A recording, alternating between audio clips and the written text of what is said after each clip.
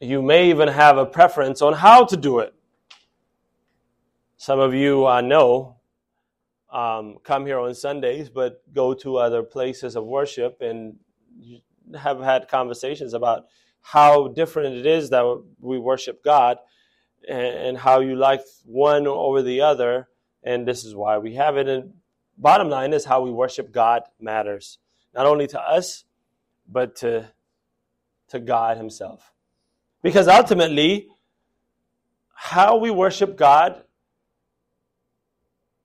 is going to be seen in one or two ways. We either worship God on his terms, or we worship God in our terms. Imagine this, that you finish college, those of you that are in high school and college, or those of you that have finished college already, it's easier for you to imagine this, and you get the job of your dreams. And if you're there, easier for you to imagine. Making 6 figures. Get your own place. Nice 2-bedroom apartment.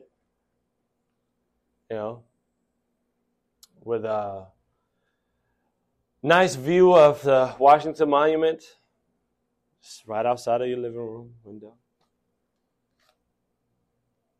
Nice neighborhood. Got a nice car. Maybe you're into EV, so you got a Tesla Model whatever, X.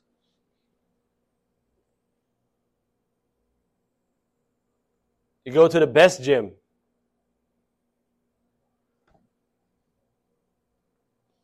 You can actually afford to go to some of the fanciest restaurants that the DMV has to offer at your leisure. Eat well. And then in the course of time, as we read, you buy season tickets to your favorite team. Nice seats. Cost you maybe $5,000-$6,000. Right?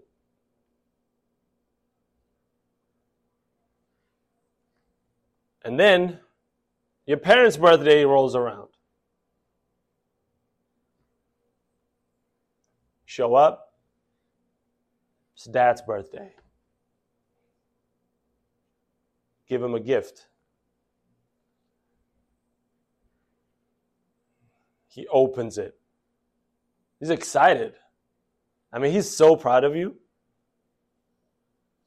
I mean, the success he's showing off on Facebook, right? Because all dads are on Facebook.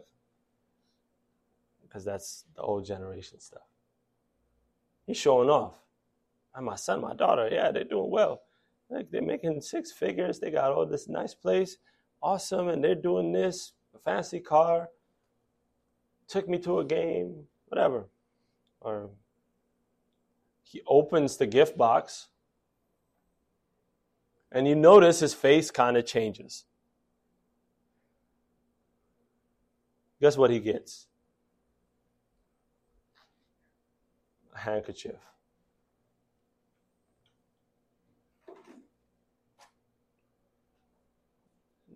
So not to disappoint you, he says, "Thank you so much. I appreciate it. I so wanted a handkerchief." Some of you might not even know what that is.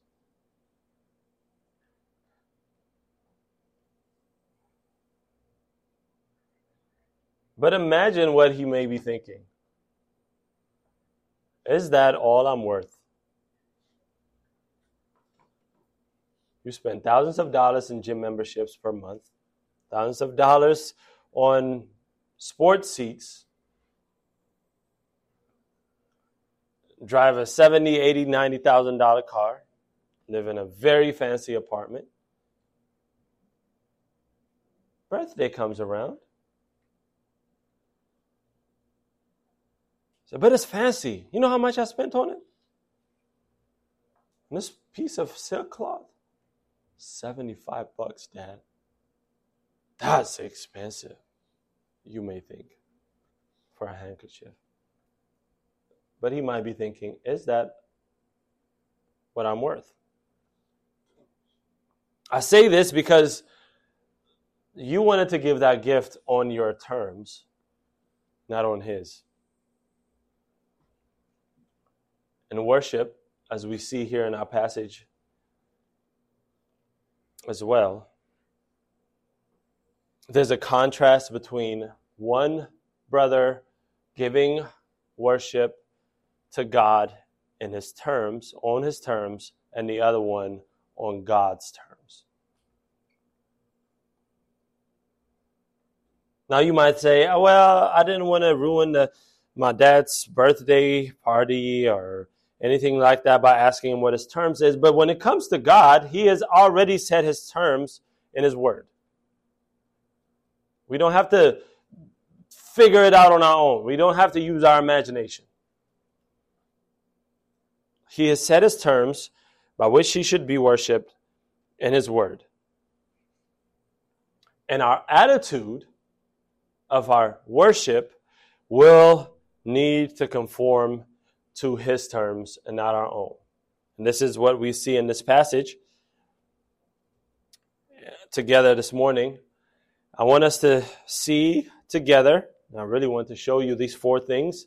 That would be our, there you go. That would be our outline from this passage we read. I want us to see together the relationship between worship and sacrifice, and the simplicity of biblical worship, and how God is sovereign and how he receives worship, and our responsibility in worship. So first and foremost, I want to show you the relationship between worship and sacrifice. There you go.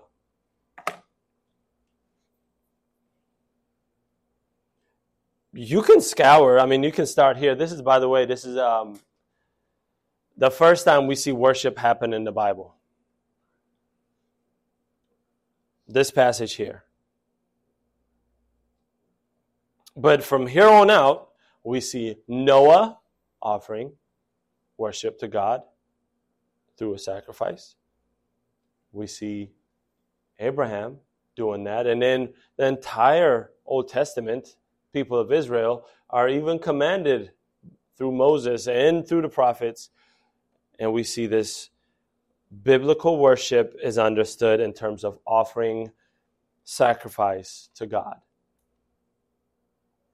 And those offerings can be one of three things: praise, prayer, which are really spiritual forms of worship, but also there's a tangible physical sacrifice where we'll see by burnt offerings or tithing or giving someone's life over. Think of Samson, right?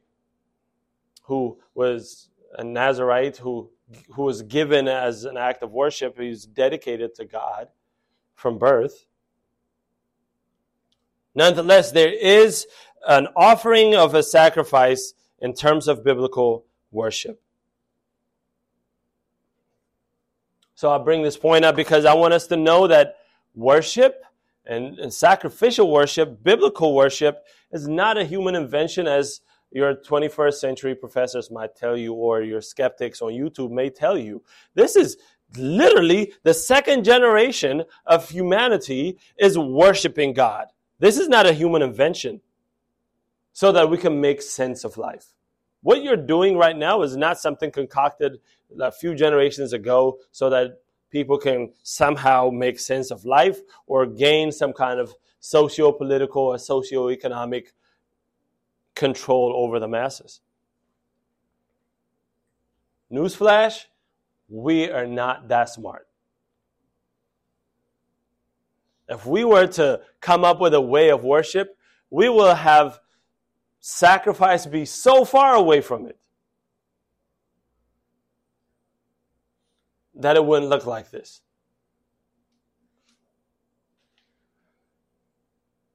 I mean, imagine, we all want to be comfortable. The point of life for the non-believer is to avoid pain and suffering and to indulge in pleasure. So if mankind, that is heart, that is removed from God's glory, can actually come up with a way to worship their own God, they would remove all kinds of sacrifice from that. So the way that we worship God is not man-made. God himself came up with it.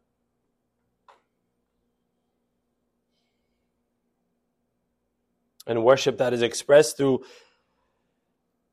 sacrifice is from God, and it's from the beginning of time. And this is what we see in Jeremiah chapter 6, verse 16. Don't have to turn there. I think it's up there. Maybe it's not up there. Thus says Yahweh, stand by the ways and see and ask for the ancient paths, where the good way is, and walk in it. Here he's talking about, in the context, how to worship God and how to please God. And he says, if you want to do that, stand by the ways and see and ask for the ancient paths. And you would find rest for your soul. So here in this passage, back in our passage in Genesis chapter 4, we see the first generation of mankind engaged in this kind of worship, in bringing offering as an act of worship to God, which is required of them to suffer some type of loss. That's what sacrifice is. Sacrifice is to suffer a loss, or to sacrifice something, or sacrifice to sacrifice, to give something up for the sake of the glory of God. This is what they're doing. I mean, both brothers here, if you look down, they're losing something. One was a farmer, the other one was a shepherd. Farming was, in that time, a more honorable position than just keeping sheep and flock. But both of them are giving something up.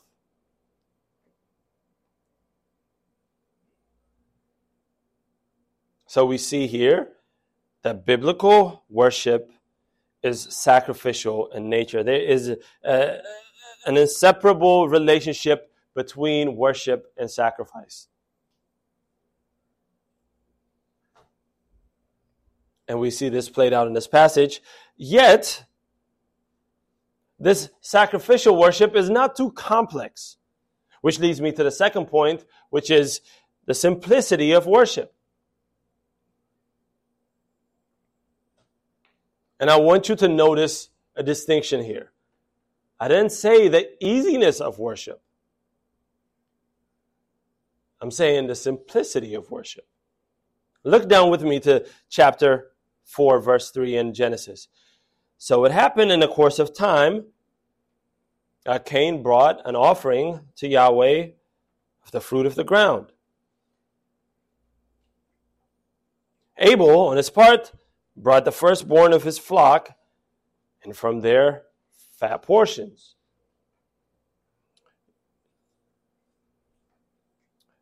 Prior to that, in verse 2, we see these brothers being introduced to us. In verse 1 and verse 2, really verse 2 gives us what they do. And again, she gave birth to his brother Abel. Abel was a keeper of flocks, but Cain was a cultivator of the ground. So Abel brings what? The flock. Cain brings whatever fruits the ground gave. Notice, God-honoring worship is not too complicated to the degree that it requires some kind of elite status. As we consider the brothers' worship, consider how Cain worshiped. Cain worshiped God according to his station in life. What was his station in life? He was a farmer. So what did he bring? Something from his farm. Consider Abel's worship according to his station in life. What was he? He was a shepherd. What does he bring? One, his flock. Now, we'll go into what the distinction is, but just notice how simple life would be to worship God where you are. You don't have to be some intricate, some elite Christian to worship God in a different way. Somebody has to lay their hands on you and say a few things about you so that you can worship God in a way that is acceptable to Him. There's no elitism in the worship of God, because you are made in His image, as we saw last week anyways, because if you bear God's image, and that is what you're doing, if you're an image bearer of God, then you're a worshiper already. Simple, not easy. Notice how they came, both of them, with whatever God provided them in their vocation. They didn't come with any kind of innovative idea and like, you know what? I'm a farmer, but if I go and flip this, and then I can get this, and I can come and worship God in this kind of new way. They weren't. God put them at a specific vocation, a specific station in life. They brought what God gave them to Him. Cain's offering came from, what does the Bible say? He brought, Cain, in verse 3, an offering to the Lord, to Yahweh, of his own fruit. It's not what it says. It doesn't say of his own farm. It says of the fruit of the ground. I believe that's there because Moses wants us to understand that even the worship that we give back to God is not inherently ours. It's what the ground gave that Cain brought. It's what the flock gave that Abel brought. It's not something innovative. It's not something new that either one of them brought. There's no kind of innovation or creative thinking involved here in this worship. So in that sense, worship is simple. The way that we worship God today does not need to be groundbreaking in this new atmosphere. You know, the lights are shining and you got the smoke machine here, and then you got to set the mood so that God, the Holy Spirit, can descend from on high and be in our midst, and just worship God where you are. Are you in high school? Worship Him as a high schooler. You in college? Worship Him as a college student. Are you married? Worship Him in wherever you are. You worship Him. In that sense, worship is simple. Again, I did not say it was easy. Thirdly, we also see here, especially in verse 4, the end of verse 4, and the beginning of verse 5, the God is sovereign how He receives worship. We see God's sovereignty in worship. So far we see they both worship, and they worship Him where they are, in a simple way, and their worship is sacrificial. So far so good. But there is an object to our worship. Any kind of worship has an object. Even people that say they don't worship anyone are worshiping their own ideal of what they should be living like. So they're worshiping themselves. But any worship has an object. For us, it's God. It's Yahweh, the one true God. And so it was for Abel and Cain in our passage here. Notice how it says that so what happened in the course of time, verse 3, Cain brought an offering to the Lord. In the same way, Abel also brought worship to the Lord. So they notice how both brothers worship the same God, has the same object of worship. So far, so good. The story is fine. And you know the story, how it ends, but that's...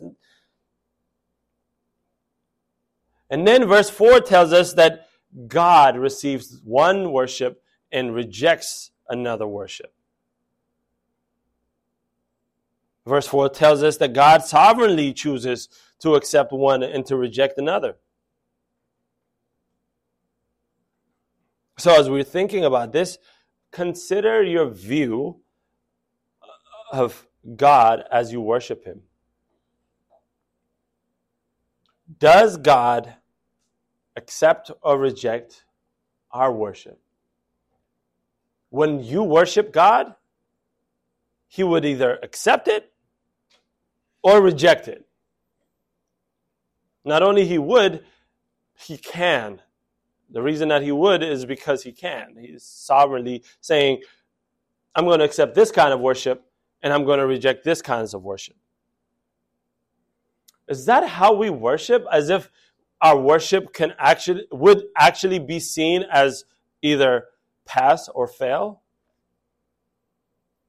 Is that our thought of worship when we worship God? Furthermore, notice that God is primarily focused on the means of worship. He's not primarily focused on the means of worship, but the worshiper himself. Notice, go back with me to Genesis chapter 4 and look down at your Bible. Look at how God is looking at this worship service. First one recorded in history. Second, last portion of chapter 4. And God and Yahweh had regard for Abel and for his offering. On the contrary, verse 5, but for Cain and for his offering. You notice it's not there by accident. God is looking at Abel first, then his offering. He's looking at Cain first, then his offering. Because if it was just the offering that God was primarily focused about, it matters, by the way, this narrative wouldn't make sense, would it? If it's just about them coming with the simplicity of worship and then just coming and then just saying, okay, here's what I'm going to give. And then Abel comes and here's what I'm going to give. And God is focused on what it was given to him and not the person who was giving it to him. Then the rest of the passage wouldn't make sense. Why would God reject something when both of them did ultimately the same thing? And the clue for that is found in what we just read. For Abel first, the person. He had regard for Abel before his offering. He had no regard for Cain before his offering. And taking this passage in its face value, there's really little implied as to why. Just in this passage. If we remain here, why? Why would God regard Abel and disregard Cain? There's very little referred here. That's because he's sovereign. He just did. Now, we see in verse 7, when God is having a conversation with Cain, that if you do well, will not your countenance be lifted up? So we can kind of get from that maybe Cain didn't do so well. But that's about all we have as far as reason why God looked with regard to Abel's worship and not to Cain's. So is God just randomly selecting Abel out of nowhere?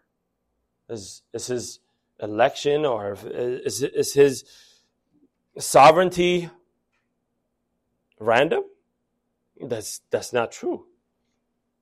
It's not just random. And just to clarify, this is not done at random. we can go to Hebrews chapter 11, verse 4, which should be up there on the screen.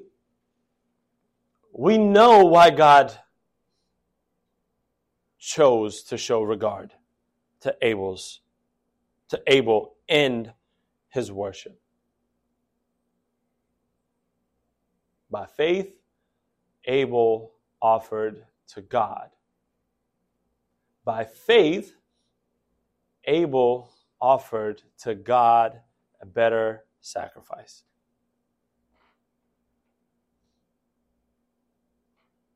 It's because Abel's worship was according to his faith in God. So that's why.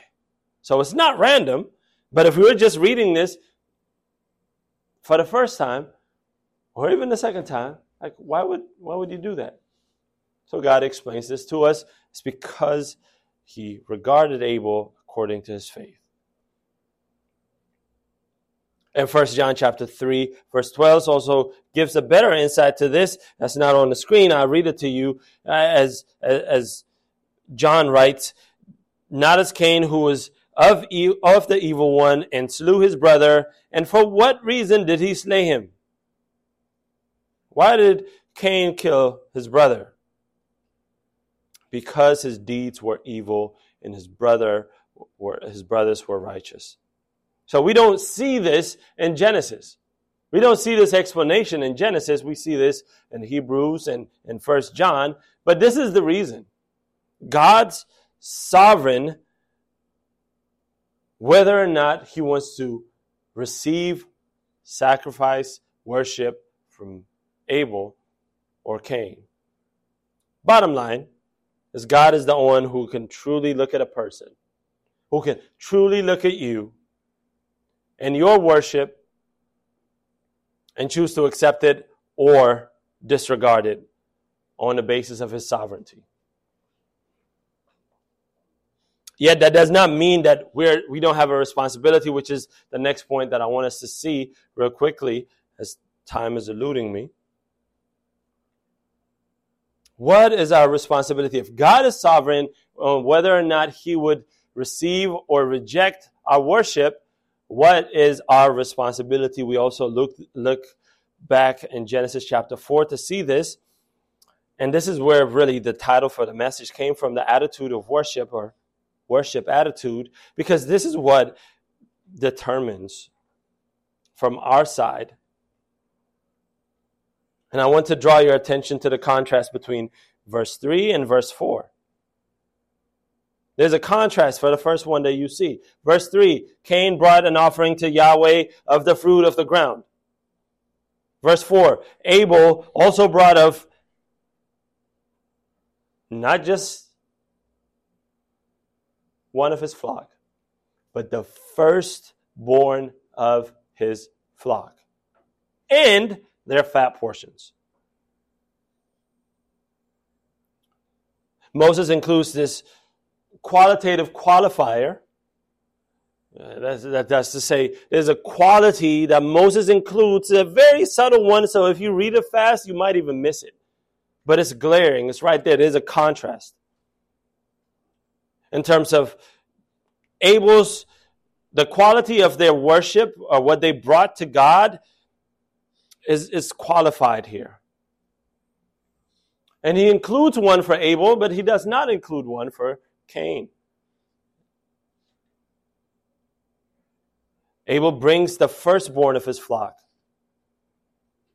and their fat portion. What this indicates is Abel's worship was intentional. He thought about what he was going to bring to God. I mean, he probably knew that the night before that he was going to go give, or however long ago, because we know that this happens in the course of time.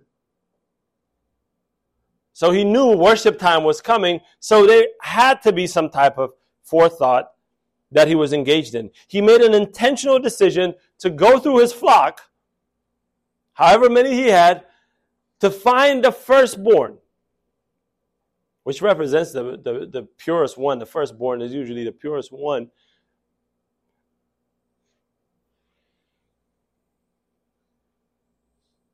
Then he didn't just settle on finding that firstborn. Let's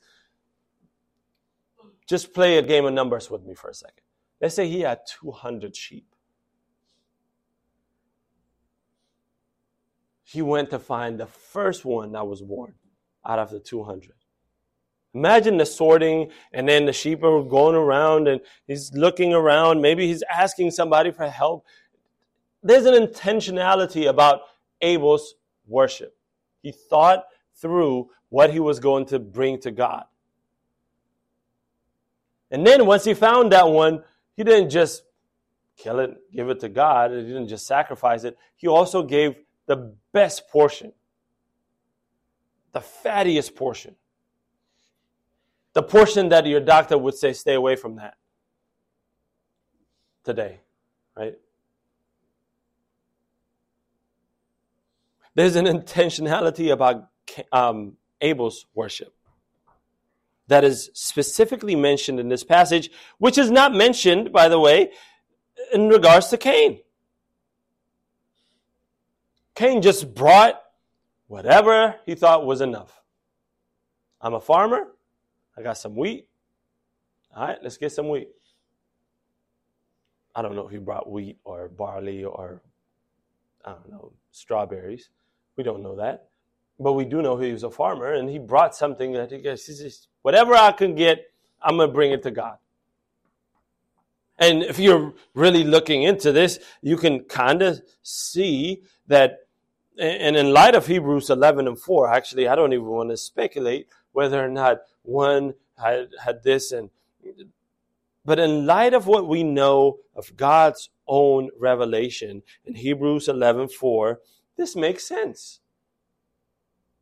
That Abel believed that God's holiness requires the best kind of worship there is.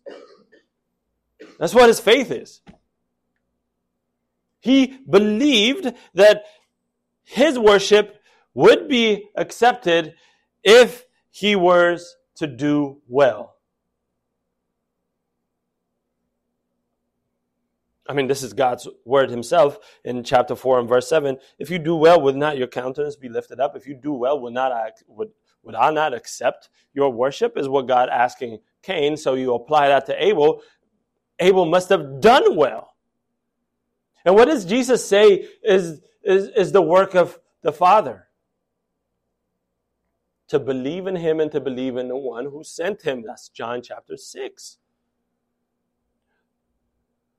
When a multitude come to him and say, hey, what can we do? What should we do? What is the work of the Father? So that just believe in him.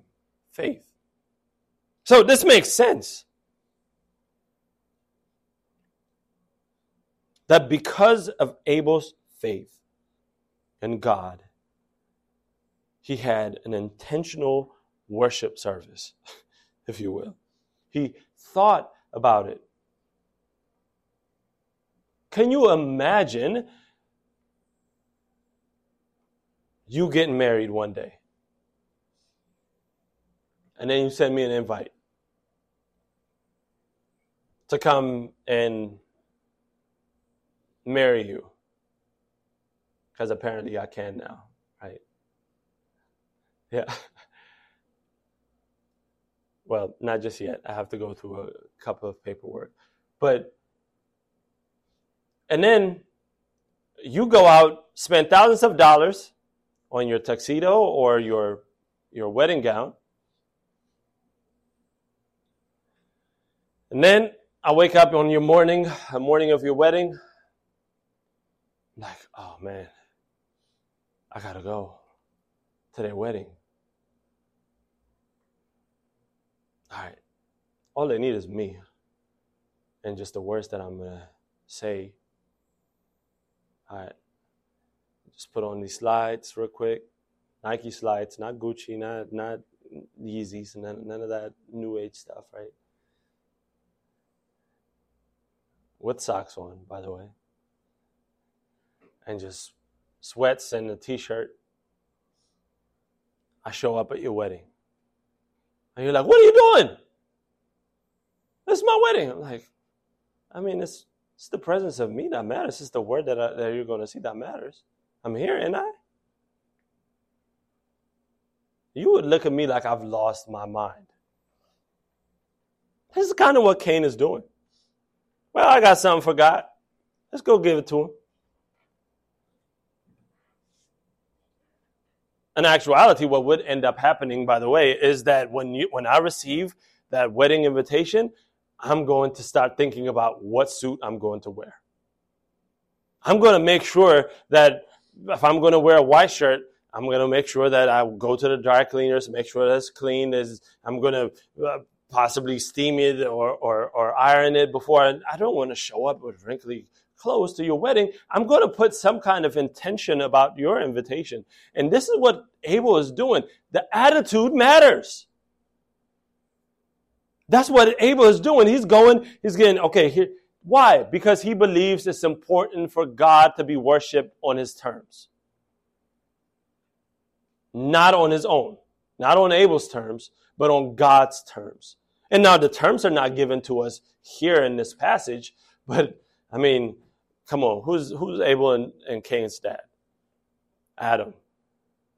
I mean, this guy walked with God in the cool of the day. If he knew anything about God, if anybody knew anything about God, how flawed he was, it's got to be Adam. And he's got like almost the closest first-hand information about how to worship God from his dad. It's not that far removed. I mean, we're way, way, way past, and we have to depend on God's revelation through his word by the power of his spirit to even know what they are. And we see it clearly. Imagine that. What was it that God told you when he first made you? That's what Abel and Cain had.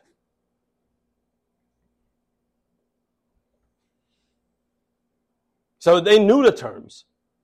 That's clear from our passage. But Abel believed that the terms mattered. God's terms mattered.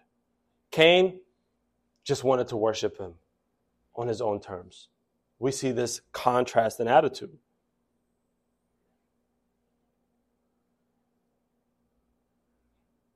Cain just did it out of the sense of obligation or even an entitlement in his worship. We see that in his tone, right?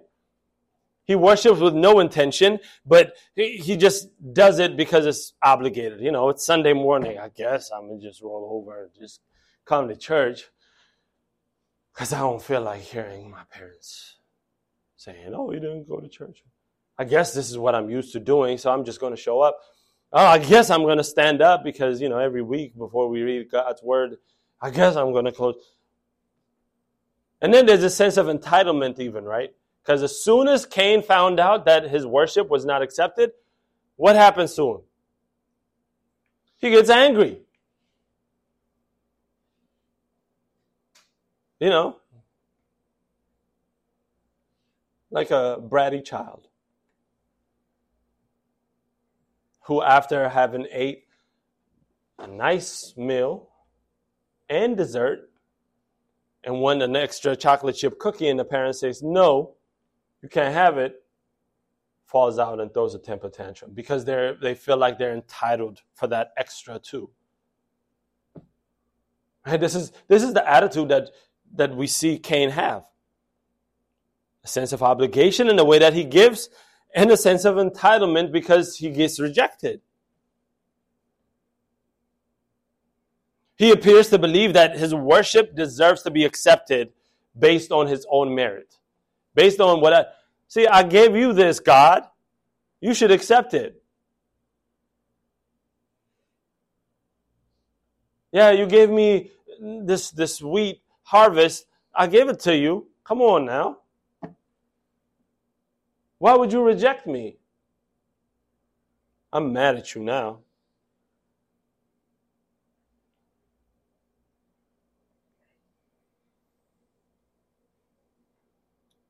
But the attitude of worship is what God is looking after. Are you worshiping God in faith, or are you worshiping God as if it's an obligation, and then if you gave God something, doesn't matter whether it's on his terms or your term, you decide he should accept it. You should be thankful that I even showed up to church today. He should be thankful that I'm moving my mouth at all. You know what, God? I could be at home watching the NFL game. I'm here. You better take that. That's the kind of attitude that we see in Cain. And we see that he becomes the first man to be cursed.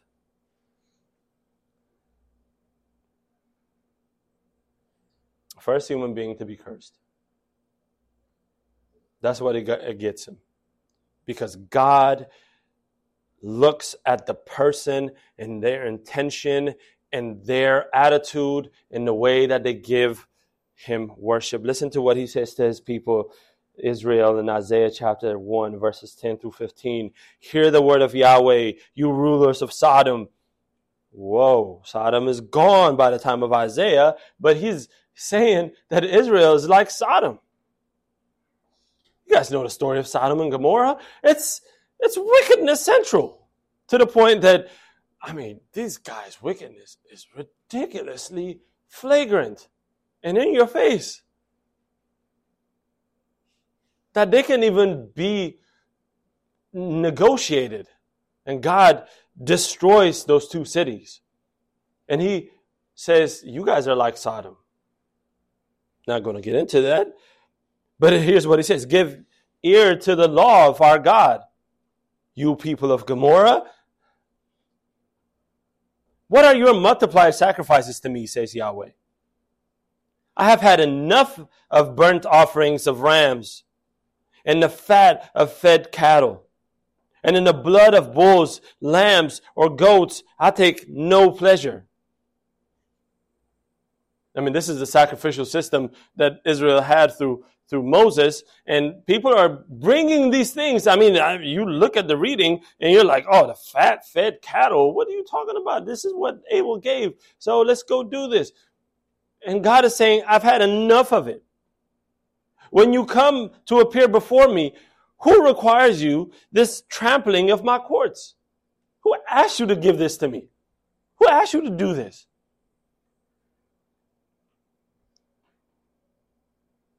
Verse 13, bring your worthless offerings no longer. Incense is an abomination to me. New moon and Sabbath, the calling of convocation, I cannot endure wickedness and a solemn assembly. And if that doesn't cut your heart, here's what it says. My soul hates your new moon festival. In your appointed times, they have become a burden to me. I am weary of bearing them. So when you spread out your hands in prayer, I will hide my eyes from you. Indeed, even though you multiply prayers, I will not listen. Why? Your hands are full of blood. God looks at the people of Israel, the hearts of his people, and he says, you're just going through the motions of worship. Who asked you to do that?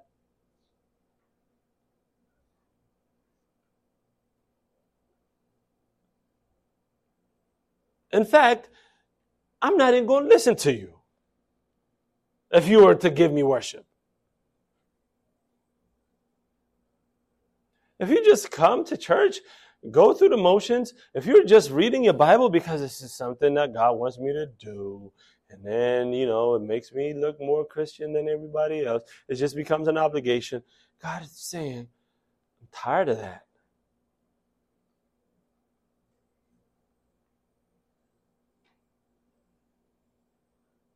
Instead, here's what God commands them in verses 16 and 17 in Isaiah 1.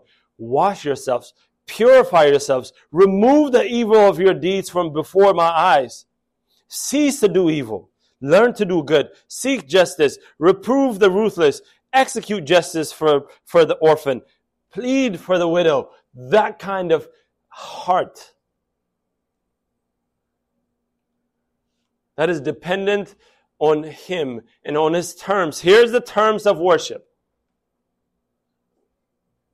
If you approach God on these terms, and you give him those the worship in that way, he would receive it.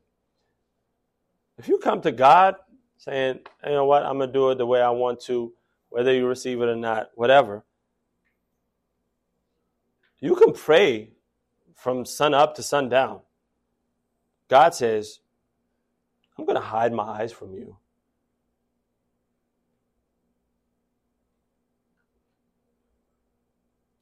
Our attitude of worship matters. Consider also the words of our Lord in Matthew chapter 6, verse 1, as he lists out this acts of worship, right? God was in it a few weeks ago, so I'm not going to go too deep into it. When he talks about the worship life of giving, worship life of prayer, worship life of fasting, right? And the Sermon of the Mount. Consider what he says.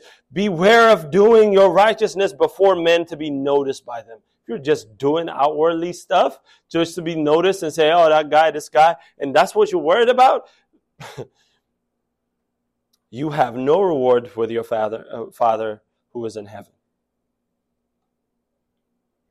So your attitude and how you worship matters to God.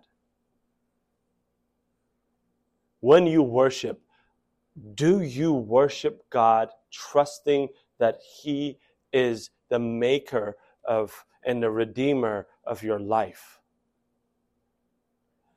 That when we come together in this way, do we worship God as if the God is in our midst, not because of our seating, not because of our congregation, but because God is everywhere and where His people call upon His name? Is that the kind of worship that you have? Do you believe that? Right? Faith is just believing, right? Do you trust that God is here as His word is being preached? As we're praying? As you leave this place and you go and to your next part of your day? Because your whole life is worship. We saw that last week. Worship God with all that you are because you are God's image bearer. Do you actually believe that? And is that why you worship God? Because, honestly, what you believe determines how you do things.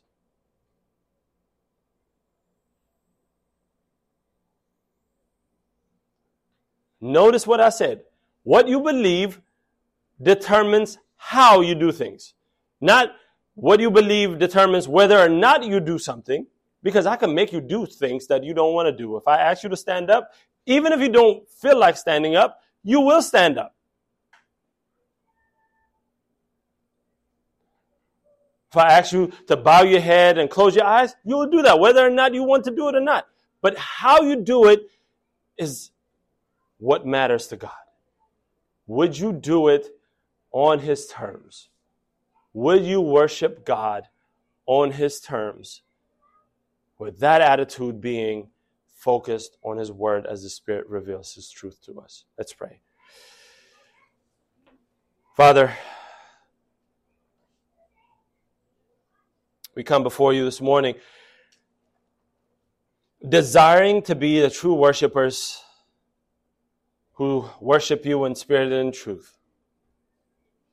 And we know that we cannot do that in and of ourselves, but you have made a way through your Son, Jesus Christ, through whom we come to you to ask, to beg, to repent, to confess our inability, but also to enable us to worship you in a way that is acceptable in your sight.